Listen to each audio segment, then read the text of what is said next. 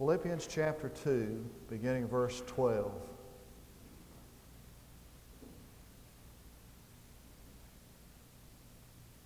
So then, my beloved, just as you have always obeyed, not as in my presence only, but now much more in my absence, work out your salvation with fear and trembling.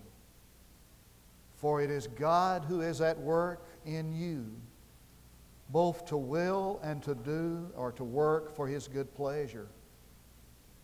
Do all things without grumbling or disputing, that you may prove yourselves to be blameless and innocent, children of God, above reproach, in the midst of a crooked and perverse generation, among whom you appear as lights in the world, holding fast the word of life, so that in the day of Christ I may have cause to glory, because I did not run in vain, nor toil in vain.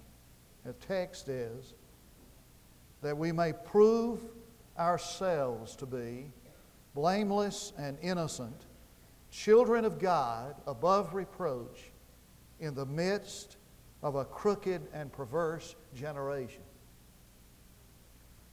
It's quite a challenge to live above reproach in the midst of a crooked and perverse generation.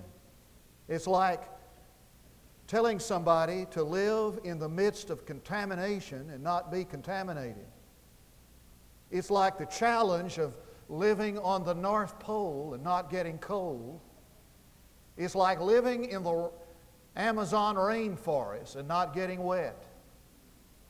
One translation of this phrase, this statement, a crooked and perverse generation, is a morally warped and spiritually perverted generation.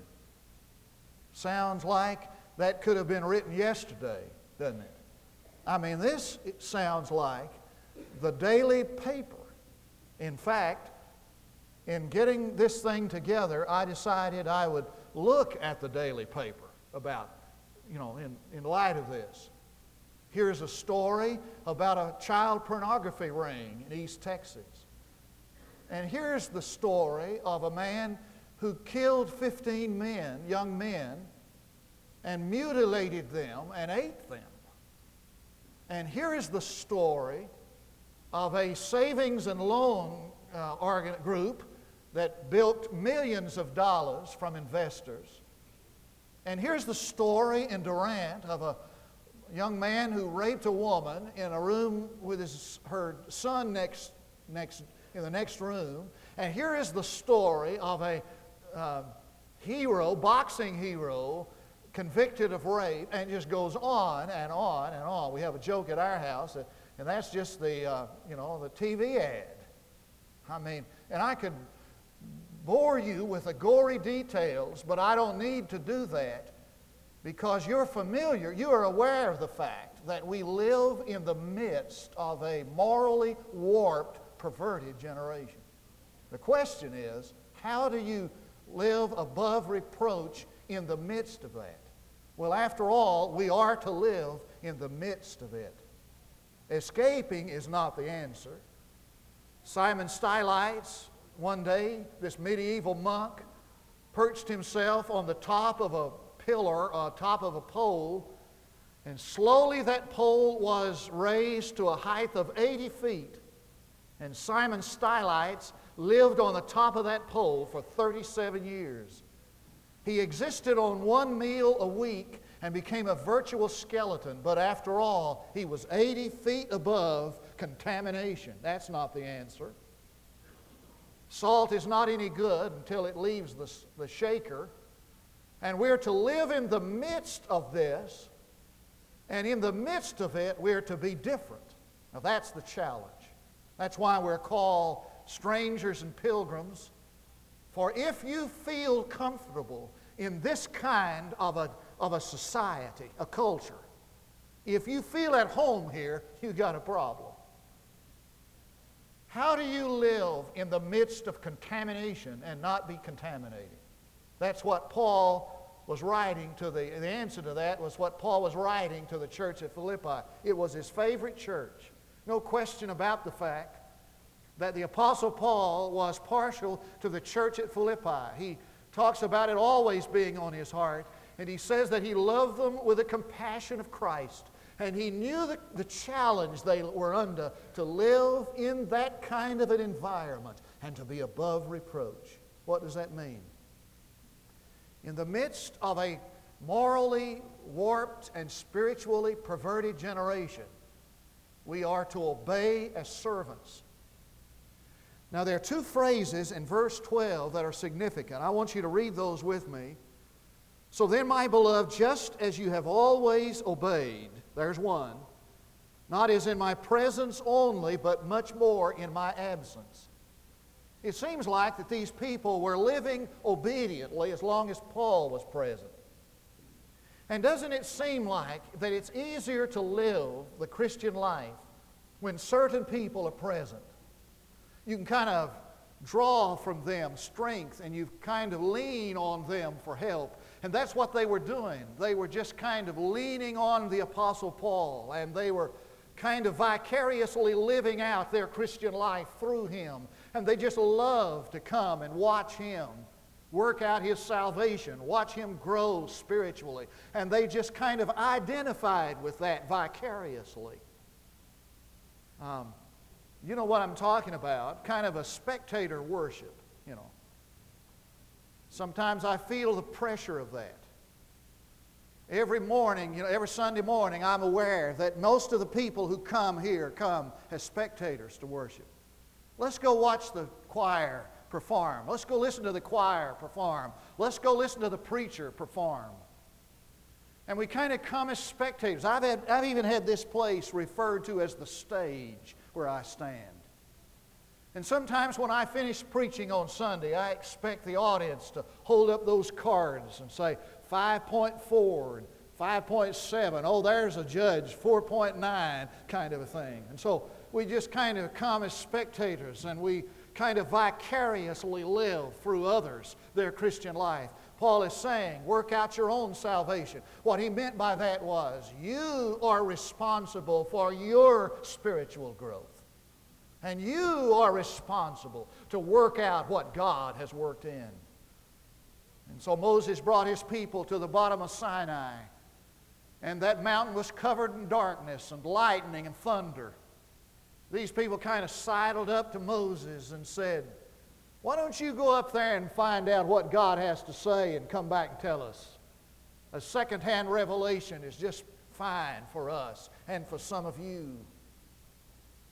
And I have an idea that when he said, work out your salvation with fear, with awe, with sense of awe and responsibility, that what was going on in Philippi was this, that because I live in this kind of an environment, we need to get these people to Jesus. And evangelism is a worthy desire. To win people to Christ is a noble aspiration. But I want to tell you something, folks.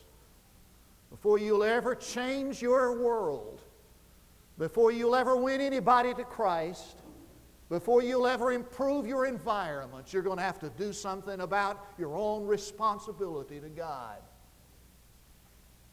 Now, what does it mean about to work out your salvation?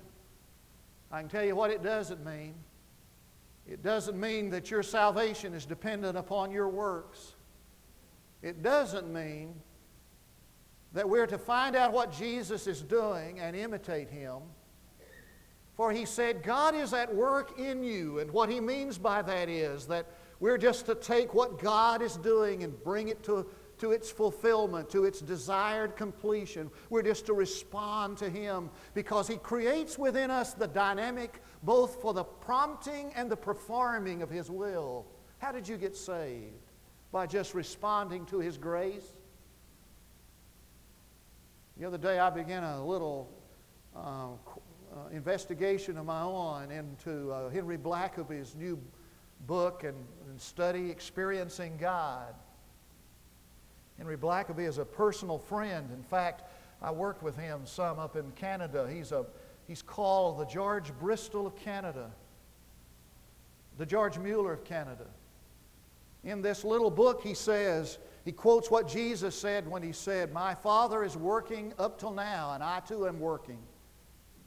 And he said, what our responsibility as Christians is not to ask, what is God's will for my life? That's not the question. The question is to ask, what is God's will? Find out what God is doing, for He is doing. He is working in this world. And adjust my life to that.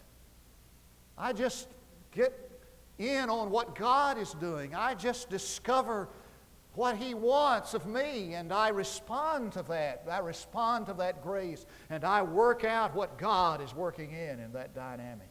I obey as a servant. In the midst of this kind of environment, this kind of world, not only do we obey as servants, we live as sons. Now he says, show yourself to be sons of God. The word there means literally to prove your sonship. Now if I were to ask you this morning, are you a son of God, a child of God? Most of you would answer yes. What would you say if I asked you to prove that? Josh McDowell has a book entitled, The Evidence That Demands a Verdict, and he talks in this book about the fact that if you were brought on trial as a Christian, would there be enough evidence to convict you? What if you were asked to prove that you were a son of God? What would you say? Well, you'd probably say, well, I go to church every Sunday. Some of you might say, well, I tithe my income. I don't do this or I don't do that. It's going to surprise you when you discover in this passage how Paul says that you prove your sonship. There are 4 things. 2 of them relate to how you relate to God, and 2 of them have to do with how you relate to one another. The first and the last have to do with how you relate to God, and the middle 2 have to do with how you relate to one another. This is how you prove sonship, by living in humility. He said, do everything without grumbling. It means to complain about what is happening to you in life. You say, well, how does that relate to humility? Well, listen, the only people who gripe about what happens to them in life are arrogant people who believe they deserve a better chance, a better thing than that. The only people who grumble about what life does for them are the people who believe they deserve more. It means to take God's will from God's hand and not complain about it. And so John the Baptist finally gave up, and he sent some people to ask Jesus, are you the Messiah, or do we look for somebody else? And Jesus sent those men back to say to John the Baptist, just remind him of what I've done. Then he said this, blessed is he who is not offended in me. Vance Havner calls that the forgotten beatitude, and he paraphrases it like this, blessed is the man, happy is the man who doesn't complain about the way I do my business. Do you? Living in humility is accepting what God does without complaining about what God does. Now, oftentimes we talk about the patience of Job. Job wasn't too patient. And he complained a lot, and the people in his world complained a lot, and God listened to him complain for 37 chapters. And then in chapter 38, God finally responds to Job's griping. And when he responds to him, he doesn't answer his questions about why. He just starts saying stuff like this. Did you lay the foundation of the world? Did you give the horse his strength? Did you give power to the wind? And on and on. And finally, Job bows in submission and says, I've heard of thee by the hearing of the ear, but now mine eye seeth thee, and I put my hand over my mouth. And what that's all about is this, that what you and I do not need is an answer to why things happen the way they happen. We just need to know more about God. And I've discovered that the more I understand about God, the less I have to know about why He does what He does. Do all things without grumbling, living in humility. Second, we're to live in harmony. Now watch this. Do all things without disputing. He didn't say do all things without disagreeing. That's not possible. But he's referring to that attitude that some folks have that is willing to sacrifice harmony in the home and faith in the fellowship to get their way. You know people like that, don't you? I want my way regardless. So we come to a business meeting in the church, and the church makes its decision, and the word is spoken. Somebody in there stands up. He's willing to sacrifice the fellowship of the church because he wants his way. There is no way, my friend, that this world will ever come to a knowledge of God until His people start living in harmony. And then he said, to be blameless and innocent. Blameless means nobody can point his finger at you and accuse you with legitimacy. Blameless means, or innocent means, without mixed motive. And what he's saying is that you could take this person and turn him inside out, and he's the same on the inside as he is on the outside. We're talking about hypocrisy. And then finally said that we're to live above reproach, and it's the picture of the priest taking the sacrificial animal, and he holds it up and investigates it and looks at it to see if it's worthy of a sacrifice. And if he finds a spot or a blemish, he can't use it as a sacrifice. Did you know that God has you in His hands, and He's looking for the people He can use, and the people that are usable to God are the people without blemish. I have a fear that one day we're going to stand before the bema, the judgment seat of Christ, and hear Him say, I had so much that I wanted to do with you and through you, but I couldn't. Too many blemishes. Live as sons. Obey as servants. Third, shine as lights. Now there are two orders in the universe. There's the order of the sun and the order of the moon and stars. One is the origin of light, and the other order is the reflector of light. And so the New Testament has two words for light. One has to do with the origin, and the other has to do with the reflectors. So when Jesus said, I am the light of the world, and then He turns to His disciples and says, you are the light of the world, He uses two different words for light.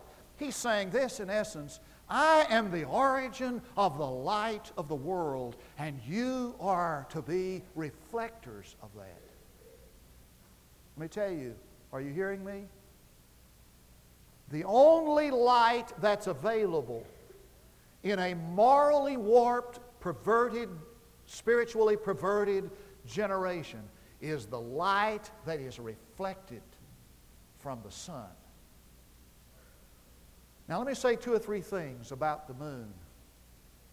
The first is that the moon always appears brighter at the time it's the darkest. Now there's a moon in the sky, in the daytime, I'm sure. I mean, I've seen one out there, You just don't notice it. In the daylight, you never see it. Sometimes you don't even notice it.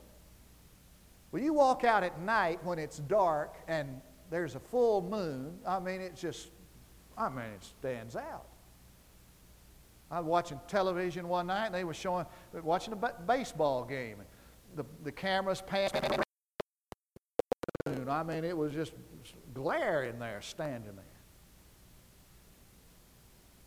I suppose that there has never been a day when the church has a greater opportunity than this one.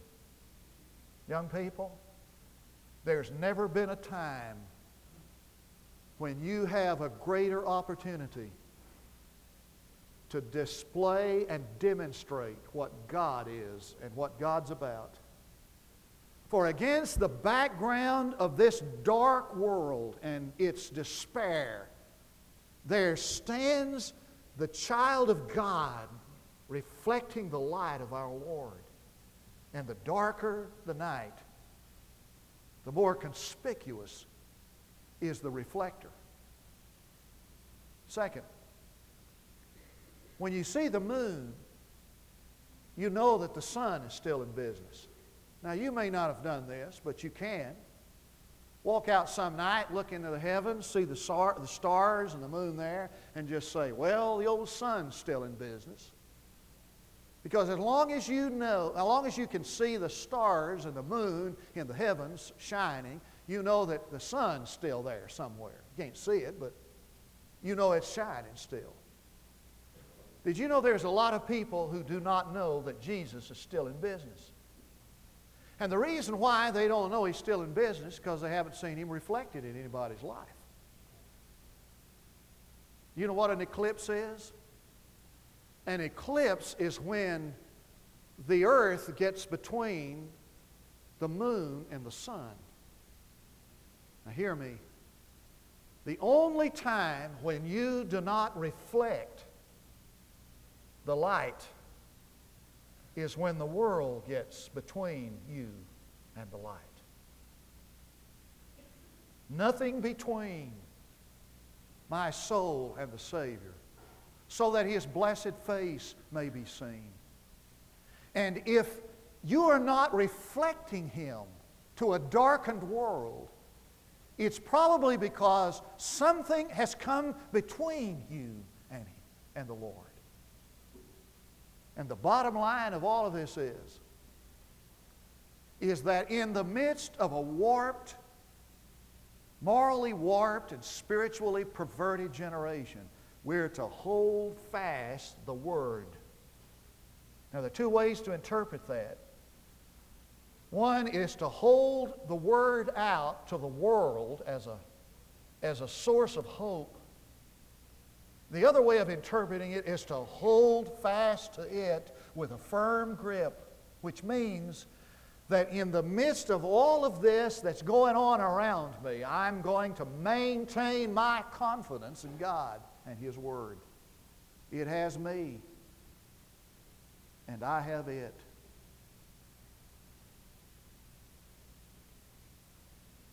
Now, if the Lord said to you, and does, I want you to live in the midst of this dirt, but I don't want you to get dirty. Are you willing to be obedient as a slave, to live as a son, and to shine as a light? Let's pray. Father, grant us today not only an understanding of our world, but how to live in it and how to live above it and how to give hope to it. For I pray in Jesus' name for His sake.